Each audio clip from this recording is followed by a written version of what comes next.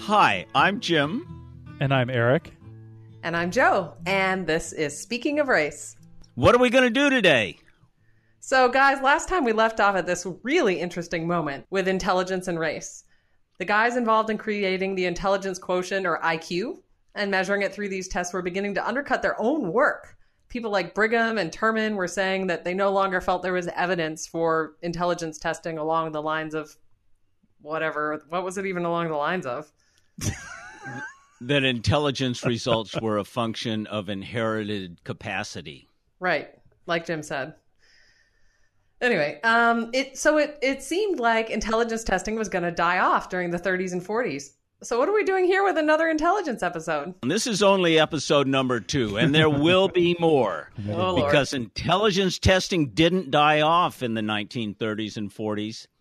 In fact, what happened was that it returned with a vengeance later in the 20th century and became even more central than it had been in the discussion of race. That's what we're building to in this series. Remember last time we started with the folk notion of intelligence and race, how Thomas Jefferson had claimed that people of African descent just couldn't ascend to the intellectual heights of some Enlightenment scholars like him. And then that sort of racism regarding intelligence just got sharper and sharper throughout the 19th and on into the 20th century. It didn't go away. So our story last time, we jumped around a little bit nationally, went from England, and then we talked about France for a little while, and then the United States, and we followed intelligence testing itself. So today we have to backtrack a little bit. We have to go back right to the moment where we took the focus off of the UK in the first decade of the 20th century. Now, I think we should say right at the outset that listeners who expect us to talk about white intelligence versus black intelligence scores and the science behind that in this episode might get confused about what it is that we're doing. The differences between racial groups, that really was not the focus of many of the figures that we're talking about today. Instead, they usually focused on intelligence within the group that we would usually call white. But their work fit very easily into what we'll discuss more next time, which is the differences in intelligence between groups. So, with that being said, I think we have to return to the work of Francis Galton and Charles Spearman. They were working on increasing awareness about mental degeneracy in Britain. That's what we talked about last time.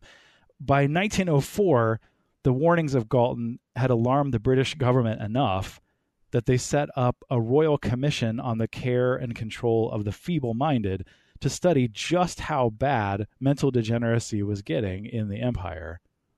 There's that word again, feeble-minded. You know, it occurred to me after the last episode, we never really defined what they meant by feeble-minded.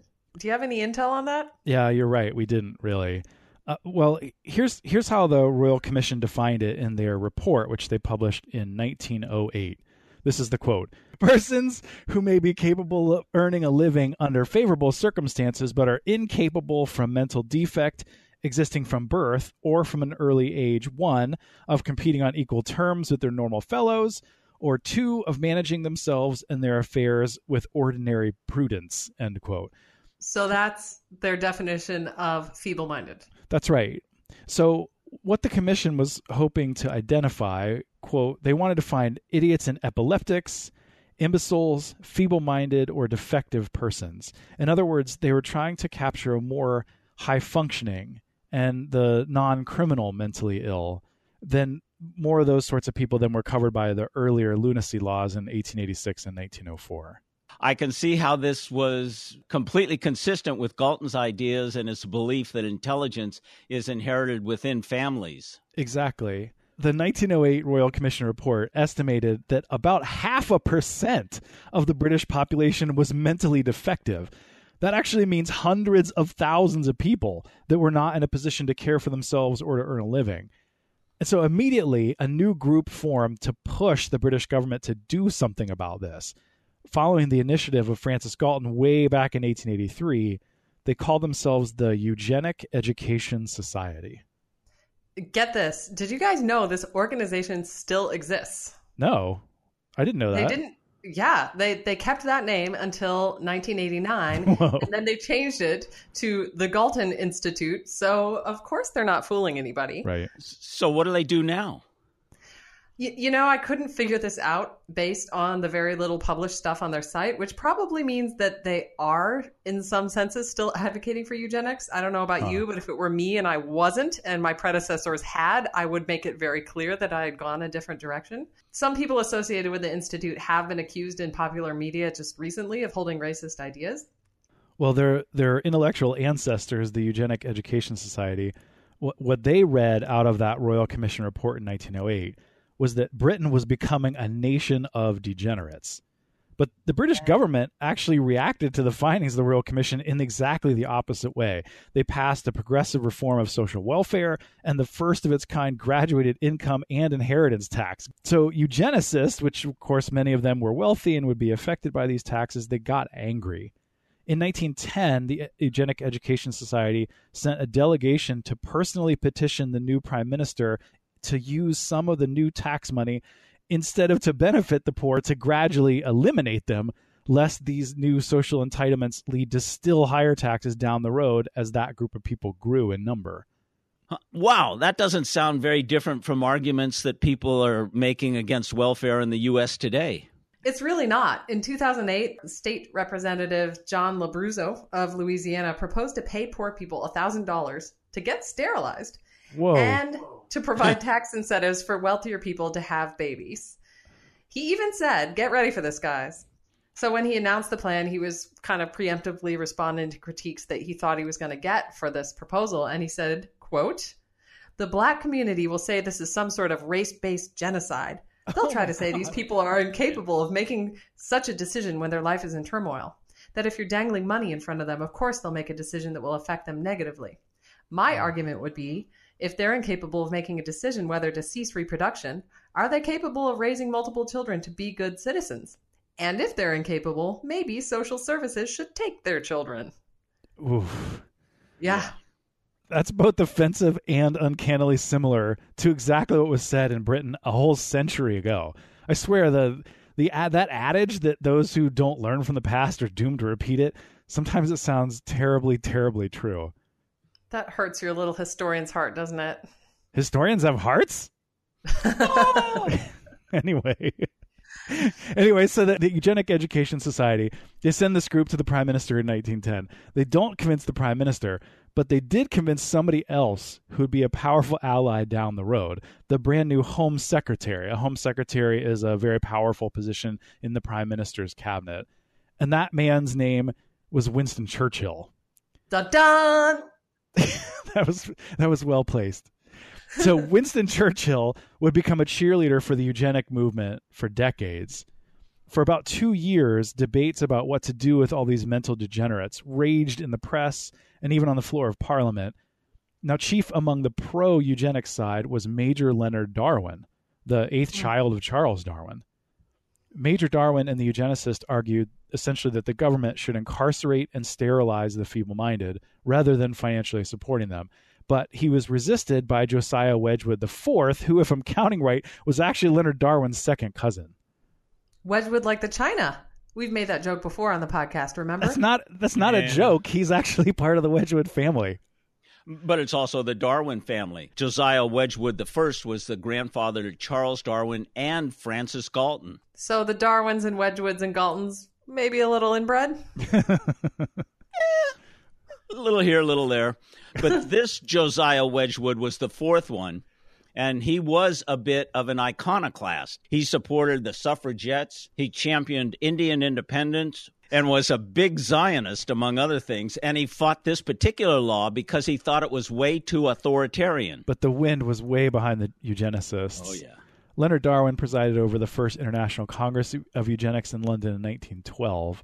And with all that momentum, they helped bring a mental deficiency bill to the floor of Parliament to prevent the increasing propagation of half-witted people in their terms. Wedgwood tried to forestall the bill. He filibustered the reading of the bill by giving 150 separate speeches. Whoa. Holy crap. The only thing that kept him going was because people kept giving him chocolate. And he's my new hero. You would love him. Yeah, I would totally do that. He'd smell like your office, probably. What are you talking about? That basically is Joe's office. That's what she does every Tuesday. Anyway, after 2 full days of talking and eating nothing but chocolate, his voice finally gave out, as I'm sure mine would have too. The Mental Deficiency Act was passed. So in the end, the chocolate and talking very British for a long time just didn't do it? Sadly, no.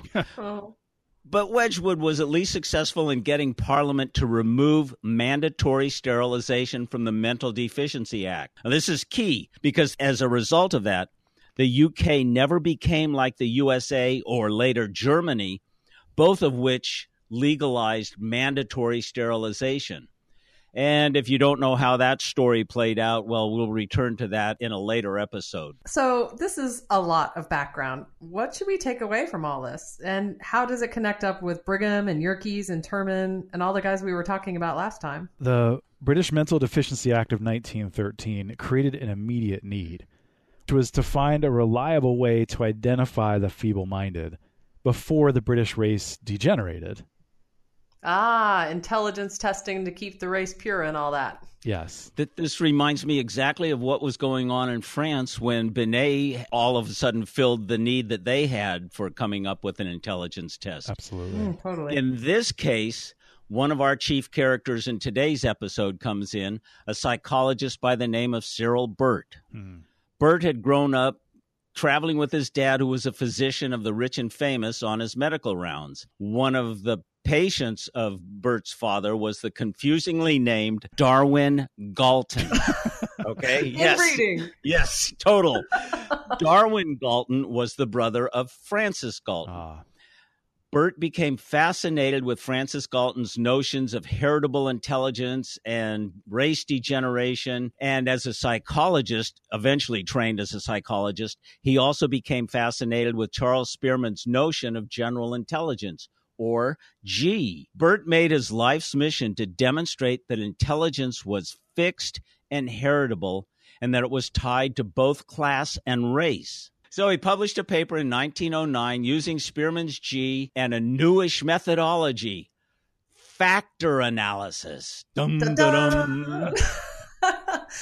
I sometimes use factor analysis in my own work. It basically involves the extraction of small numbers of independent factors from a big group of intercorrelated measurements. So just like Spearman molested or tested school children on the English island of Guernsey, Cyril Burt studied different social classes of children in British schools, and he demonstrated to at least his own satisfaction that upper-class children were smarter and that the broad differences in G-based intelligence among the classes were based on innate differences between the children of the different classes. So I guess Spearman read Burt's article, and then he wrote to Cyril Burt, and the two began a many-year-long correspondence.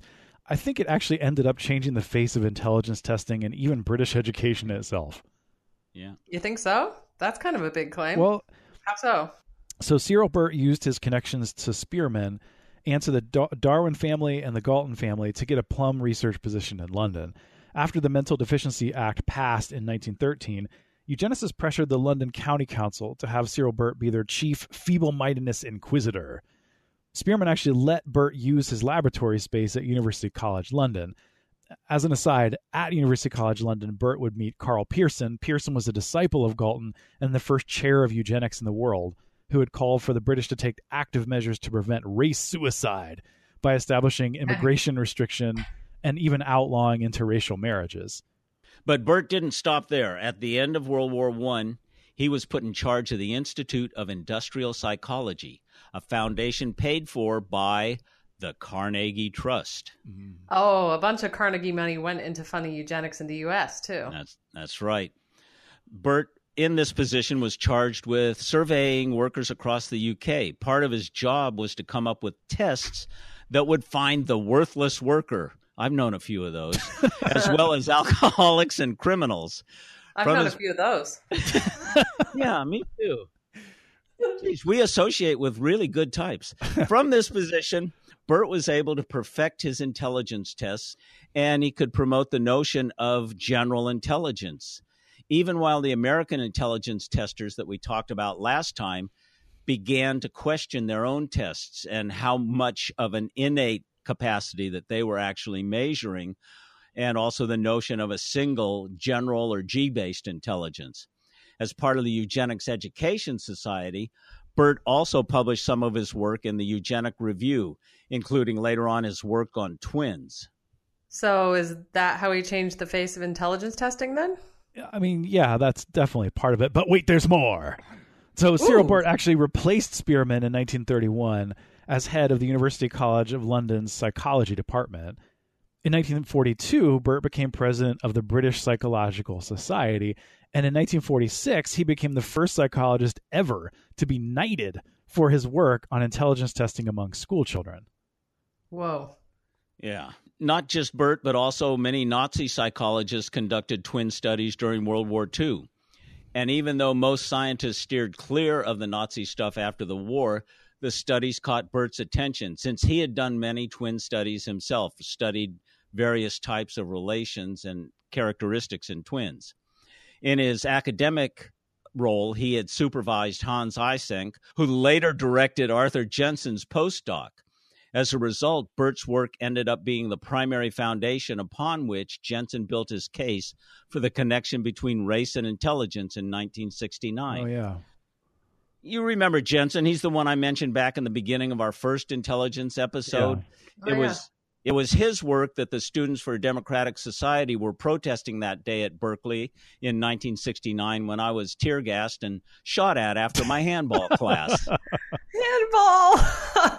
Burt was very statistically sophisticated, but he was also finding essentially what he wanted to find in his data, that nature always trumps nurture when it comes to intelligence. Yeah, I mean, even though he did a ton of research, you're right. The take-home point of most of it was that intelligence is primarily genetically determined, and it's better in some racial or socioeconomic groups than others.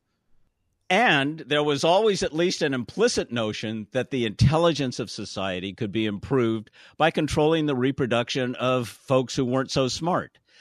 These nature over nurture assertions were preached widely at Eugenics Education Society meetings, which many of these guys attended, and by their friends, some of whom were prominent geneticists and eugenicists, which at some point was pretty much the same thing. But I thought the story about biology in the 20th century was that geneticists separated themselves from eugenicists. Yeah, that is definitely how the histories are told, but they're very often wrong. So take Ronald A. Fisher, for example. He's the British guy that we usually credit with demonstrating that Mendelian genetics and Darwinian selection could work together. That's the so-called neo-Darwinian synthesis that we still use today. But he was an ardent eugenicist. Yeah. And even closer to Cyril Burt was C.D. Darlington. Darlington worked with Fisher and with Burt to promote the idea that there were distinct racial groups even in humans, and that the traits of those racial groups, traits like intelligence and criminality, are genetically fixed. In fact, Darlington and Fisher created the genetics journal Heredity in part to counteract left-wing ideas about the environment and about culture impacting the permanence of genetics that they thought were creeping into Western biology and undermining their eugenic views. One thing I think is really striking here is that all of these figures were considered some of the best scientists in Britain in the early to mid 20th century, right? Oh, yeah. Absolutely, Totally. yeah. Totes. I mean, none of them were marginal. They had these big public and professional forums in which to promote their ideas, and they generated a ton of students.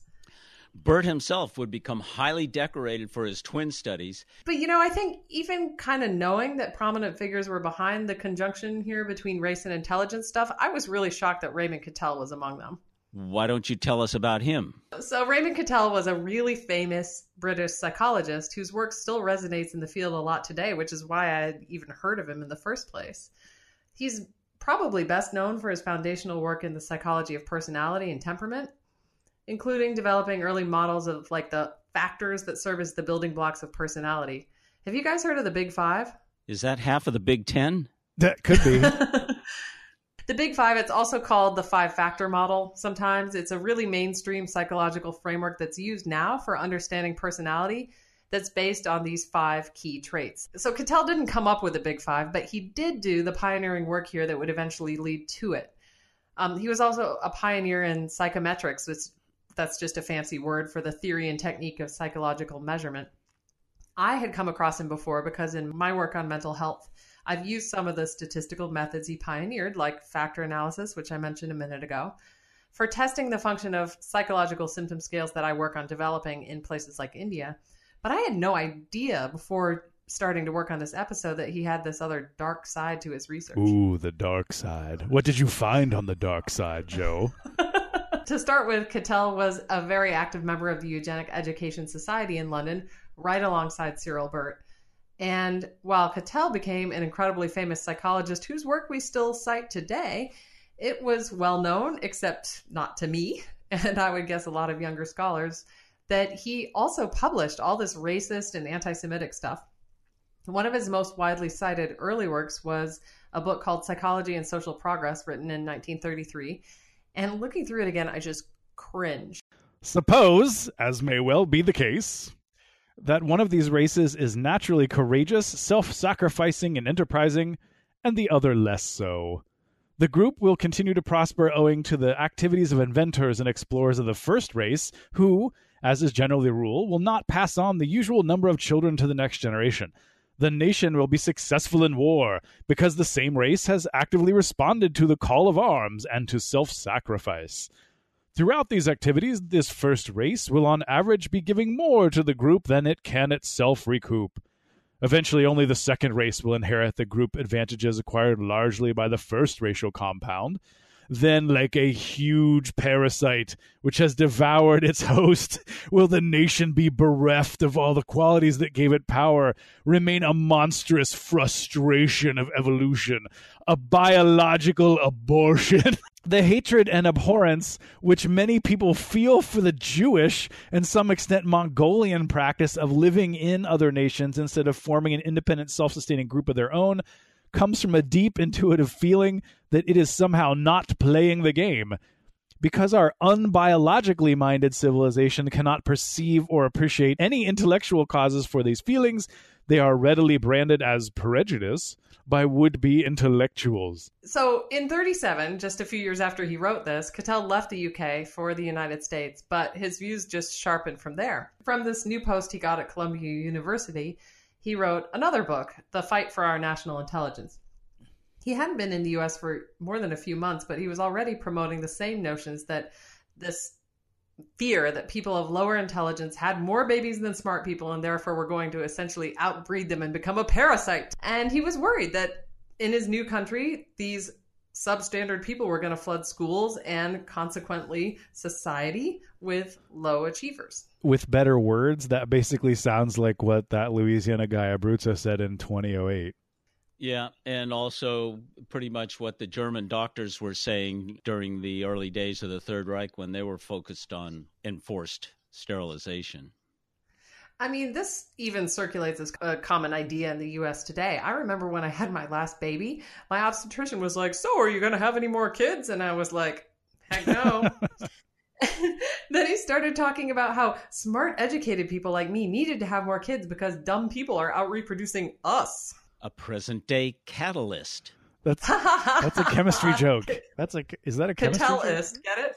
Yeah. That was awesome. Totally. Yes, it's totally the modern manifestation of Cattell's ideas. Okay, absolutely. Okay, wait. So now Cattell totally sounds like a Nazi doctor in the making, but I had originally heard of him for a very different reason. Didn't he win some, I don't know, big psychology award in the 1990s or something? Well, it's complicated. Answered like a historian. Thank you. I think, maybe. We don't have any hearts. So Cattell continued throughout the rest of his career to develop this idea that some groups of people were going to take over others and that low achievers should be phased out but might overtake the rest of the world instead. And he wrote yet another book. He was very prolific in 1987, outlining the contours of a new religion he called Beyondism. Buh. And the purpose of this religion was to identify and follow the ethical and cultural principles that would allow its enlightened followers to be the ones who took over society instead of those degenerates who were going to outbreed them. Whoa, that's weird. Yeah. So in 1997, when he was like 92 years old, The American Psychological Association named Cattell for a Lifetime Achievement Award for being, quote, among the very small handful of people in this century who've most influenced the shape of psychology as a science. But a guy named Barry Mailer, who's a historian of science. Yay! He also founded the Institute for the Study of Academic Racism. So Mailer reached out to a number of others, including a psychologist at Rutgers named William H. Tucker. And this group wrote an open letter to the APA protesting the award based on Cattell's long history of flagrant racism and anti-Semitism. People defended Cattell by saying, his personal views are a product of their time. They weren't of the same public prominence as his scientific views. But Tucker and Mailer's group argued in truth that Cattell was not just mostly a typical psychologist with a few naughty little background racist views. Instead, they said, these views on eugenics are his scientific views. Cattell believes that his scientific work has provided the foundation for his politics. He's built an organization, the Beyondist Trust, to promote these views. So what happened after that? Also, once again, I'm really glad that I went into anthropology in spite of our history with the race concept instead of psychology. Yeah, I was going to say anthropology was no less racist in its founding, but oh well. But we learned they haven't yet. Good point. Yeah, seriously. In the middle of all this, Cattell issued his own open letter responding to this takedown, saying that he abhorred racism, and then he actually withdrew himself for consideration for the award, and he died just a few months after that. And there's still debate today about how racist Cattell actually was. Tucker has written a whole book about it, and he remains one of the main people who opposes Cattell's legacy in the U.S. Okay, so we've covered some people that we don't like Cyril Burt and Cattell, but I don't think we should leave people with the idea that none of this stuff was opposed in the UK or elsewhere. I've been dying to talk to you about Ashley Montagu. Ashley Montagu was an anthropologist, a student of Franz Boas, who we really need to talk about more. He keeps coming up on the podcast and we keep saying we're going to talk about him. Okay, but keep it very quick. Franz Boas was a German physicist who came to the U.S. in the late 1880s, and he became a vocal opponent of all the racist science that was going on in anthropology at the time. And in particular, he became the only non-eugenicist on the Immigration Commission appointed by Theodore Roosevelt to look into the immigration situation in the second decade of the 20th century. And he taught a huge number of the most important American cultural anthropologists in the 20th century. So Montagu came to the U.S. and ended up taking courses and being supervised ultimately in a PhD by Boas and one of his students, Ruth Benedict. He worked out to be a very fascinating foil to people like the Cyril Burts and the Raymond Cattells, because he was originally trained in psychology by Charles Spearman. He also took a course with Carl Pearson, Galton's disciple. But even as an undergraduate, Montagu was beginning to become skeptical about the conclusions of his professors with regard to intelligence and the innateness of intelligence, and especially the tie to race and intelligence. As early as 1926, he wrote an article criticizing the sloppy correlations between race and intelligence, especially between whites and blacks. By the 1930s, he was living in the U.S. and he did his PhD work at Columbia. And as he was working with Boas and Benedict, he became convinced that the entanglement of physical characteristics like skin color and facial form and hair form with behavioral characteristics like achievement in school was the key problem with the social implications that existed of a category like race. By 1939, he was taking this view to the public, not just to the academic world, but to the public, with a radio address where he said, "Eric, will you honor us?" It is an established fact of science that the physical difference between the races of mankind are not associated with any peculiar mental differences. Over 30 years later, he was a common guest on The Tonight Show with Johnny Carson, where he continued to bring anthropological ideas to a lay audience. Here's a quote from a 1962 paper where he laments the common man's misunderstanding of race. The man on the street uses the term race in much the same way as it was used by his 19th century compeer. Here, physical type, heredity, blood, culture, nation, personality, intelligence, and achievement are all stirred together to make the omelet, which is the popular conception of race. I know Montague best for what was probably his most famous work, Man's Most Dangerous Myth. You're right, Joe. Montague published Man's Most Dangerous Myth, The Fallacy of Race, during the war. That's World War II for you youngsters. In 1942, right when the Nazis were misusing race in some of the ways that he literally feared most. It was a comprehensive and even at that time, a very large book supporting his anti-race stance through the discoveries of modern science. At the close of the war in 1945, he published a study going back into the Army's World War I intelligence tests. Not surprisingly, he showed that the racial analysis of the alpha and beta tests was horribly flawed. Oh, the beta test is the one with all those crazy pictures, right? Like of white people playing tennis on a court with no net, and you're supposed to like draw on the net, or the penknife with the missing implement that I was complaining about in the last episode. That's right? it. That's exactly the beta test, yeah. Montague found that the black-white differences indicated by these tests were best explained by socioeconomic differences. In other words, he showed that northern blacks and whites did better than southern blacks and whites on these tests. And so he was making the argument that the social situation was more important than the race or any sort of innate factors. Montague did a lot of path-breaking anti-racialist work, but still not everyone supported him. He was animately opposed on race by Hooton, the father of American physical anthropology, and by many of Hooton's students. Montague also carried on a long-term argument over the use of the term race with Theodosius Dobzhansky starting in the 1940s. Oh, Dobzhansky. He was one of the famous fruit fly geneticists of the 20th century, and he ended up helping rewrite America's biology curriculum in the 1960s. That's right. Very important in the role of biology in the 20th century. And in spite of their differences, Montague and Dobzhansky became good friends and worked together to oppose arguments about genetic causes of racial differences in intelligence test scores. They make this argument the first time that I'm aware of in their 1947 article that came out in Science, where they take the position that natural selection has worked in human evolution to enhance behavioral flexibility so that we adapt to our environment not through chemical changes caused by our DNA being mutated and being selected for, but rather we adapt primarily to our environment through culture, through our ability to adjust our behavior to whatever environmental settings and thereby adjust our environment to us. In other words, our intellect is not genetically wired. Both of them strongly believed this. They felt that differences in achievement on tests or in school were due to differences in the environment, as Montague had argued in his 1945 article. These two collaborated many more times throughout the lifetime of Dobzhansky, opposing racist views of intelligence. So we're going to have to wrap this up soon. Clearly, we're going to need like 7 more episodes on this race and intelligence stuff because we're just getting to the race part now. I don't know about 7, but we need several more. But before we go, I want to circle back around to the story that I told last time about the students that were demonstrating against Arthur Jensen when I was an undergrad at Berkeley. And handball. And Eric, you have to finish the Cyril Burt story. There's more to the Cyril Burt story? Cyril Burt is the gift that keeps on giving.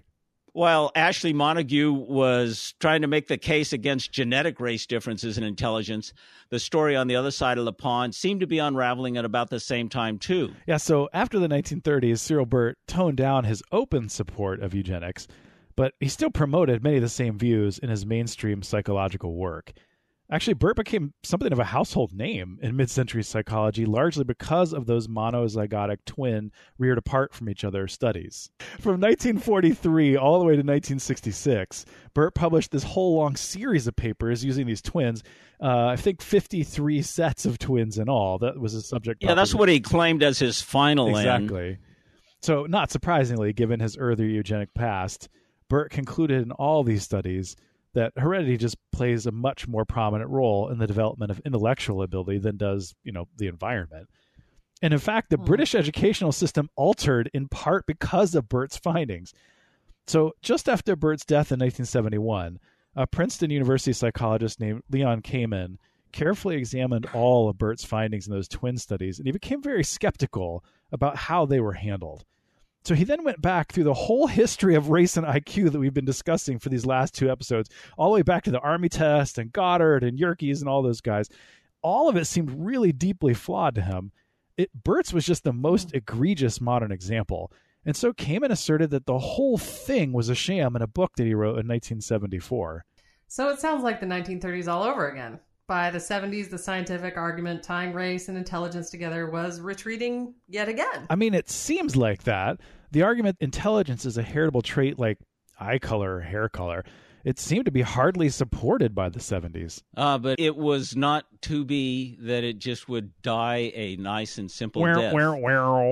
Again. I know. And you also didn't mention Arthur Jensen's involvement with Burt's swan song. Jensen agreed with Kamen that Burt's number of 53 monozygotic twins reared apart seemed way too good to be true, along with his correlation statistics. And Jensen said this in a 1974 article about Burt's studies.